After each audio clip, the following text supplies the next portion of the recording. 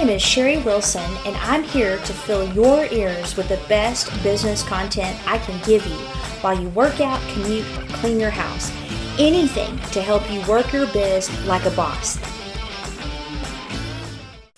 Hey guys, welcome to Work Your Biz Like a Boss. I am your host, Sherry Wilson, and I wanted to do something different this episode and talk to my fellow branders out there one-on-one, which isn't something I've done before. And I wanted to discuss a question that every brander will have to ask themselves, and that is, should I work with my clients' competitors? I don't want to answer with a yes or no right now. Instead, I'm going to give you some thoughts and then share with you what I did. So the first thing that you need to keep in mind is that loyalty is a core value and should be a core value when you work with other business owners and entrepreneurs. I mean, think about it. Loyalty is one of the core elements of doing business with each other, especially local businesses. And certain things create loyalty, like great customer service, a great product or service that you offer, the little things that you might do that weren't asked, but it just makes your clients happy. It's the same thing for us. Whenever one of our businesses that we love to go to, they do something special for us, or they go over the top and, surprises that make us happy, they are creating an experience that's emotional and it's tied to loyalty. And often what people don't understand is price actually will come last. If you treat people well, you can actually charge more, and research has shown you can even offer an inferior product and they'll probably keep coming to you. Now, for those of you that are my listeners, I'm sure there's no way that you're going to offer an inferior product, but the research lets us know it's how people are treated that is priority. Now, on the other side, as a business owner, loyalty is very important to our success. Think about the last time one of your clients went to someone else. It doesn't feel good, and it feels disloyal. Now, a lot of this is the general nature of humanity. We like loyalty, people we can trust and that trust us. But it's also a lifeboat ethics mentality, which is the idea that if someone goes to a competitor, you might experience lack. The reality is that there's plenty of business to go around, and if you have a great business model, product, service, and customer service, you will be successful. But keep in mind that when you're seated across a new potential client, one of the things on their mind is, are you going to be working with my competitors? They want to know that you are 100% for them, which is impossible if you think about it if you're working for a competitor. You might think that you can brand and cheerlead both equally, but the reality is that promoting both businesses means one of them won't get a customer. So the two things that I encountered early on shaped my idea that I would not work with my businesses or my clients' competitors because it felt weird. Loyalty is definitely a core value for me, but an experience of my new client sealed it for me because I just wasn't sure at that point. I believe it was 2018 or 2019, and I was going back and forth because, you can miss out on a lot of business if I don't work with my clients' competitors, and I do have an idea for that, whether it works or not. I haven't tried it yet. You might try it and it works fabulous, or it's a disaster, so I'm just giving you a disclaimer. But back in the meeting with my new client, I just sat down with two of the local banks board, and I was hired to create and manage social media content, and I had fallen in love with all of them immediately. The two older gentlemen reminded me of Doc from Gunsmoke and the other John Wayne, which I used to watch shows that had both of those characters in with my grandpa.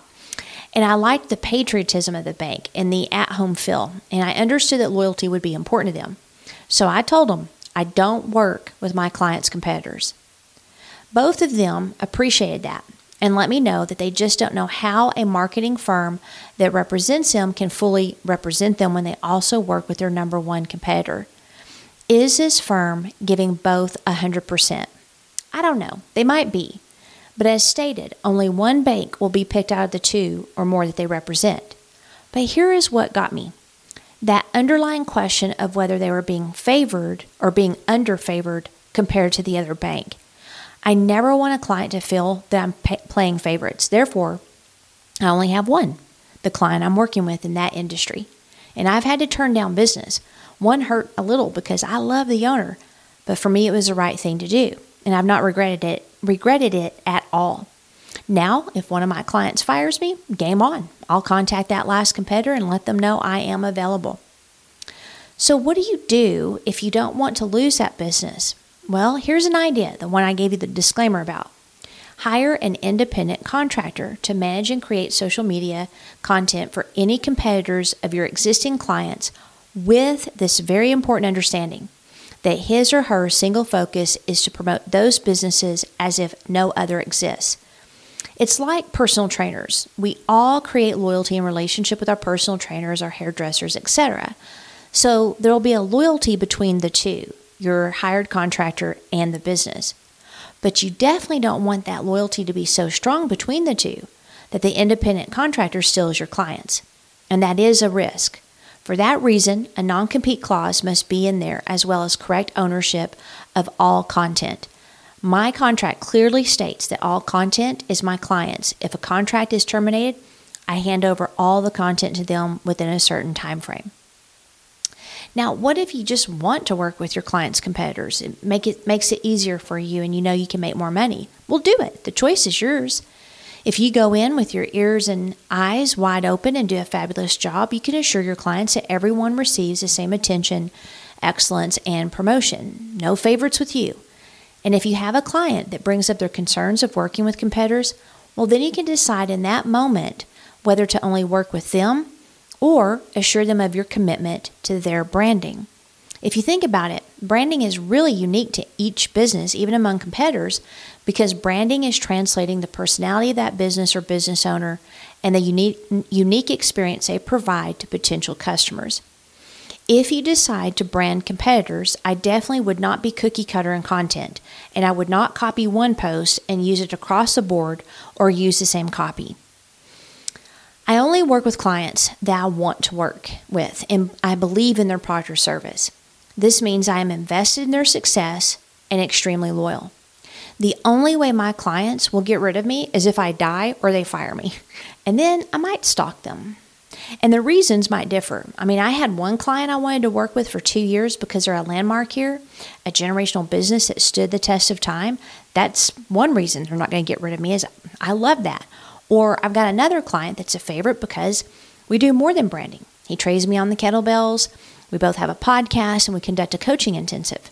Another client I just got does the best plumbing work in town. I love his work ethic and how thorough he is.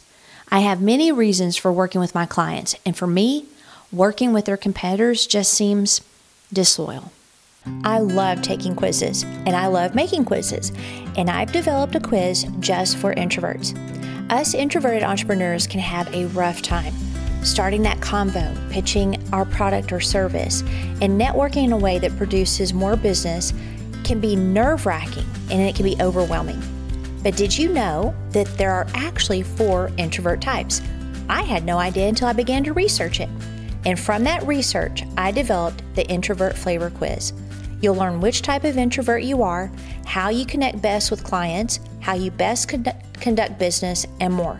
So head over to sherryannwilson.com/introvert-flavor-quiz and find out your introvert flavor.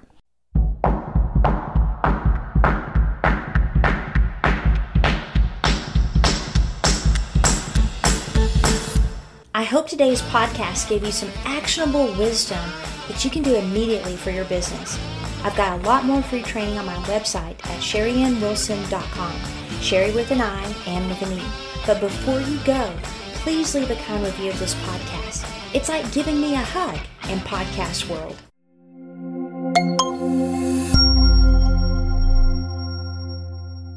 Work Your Biz Like a Boss is a Mr. Joseph production. What do you think, Joseph?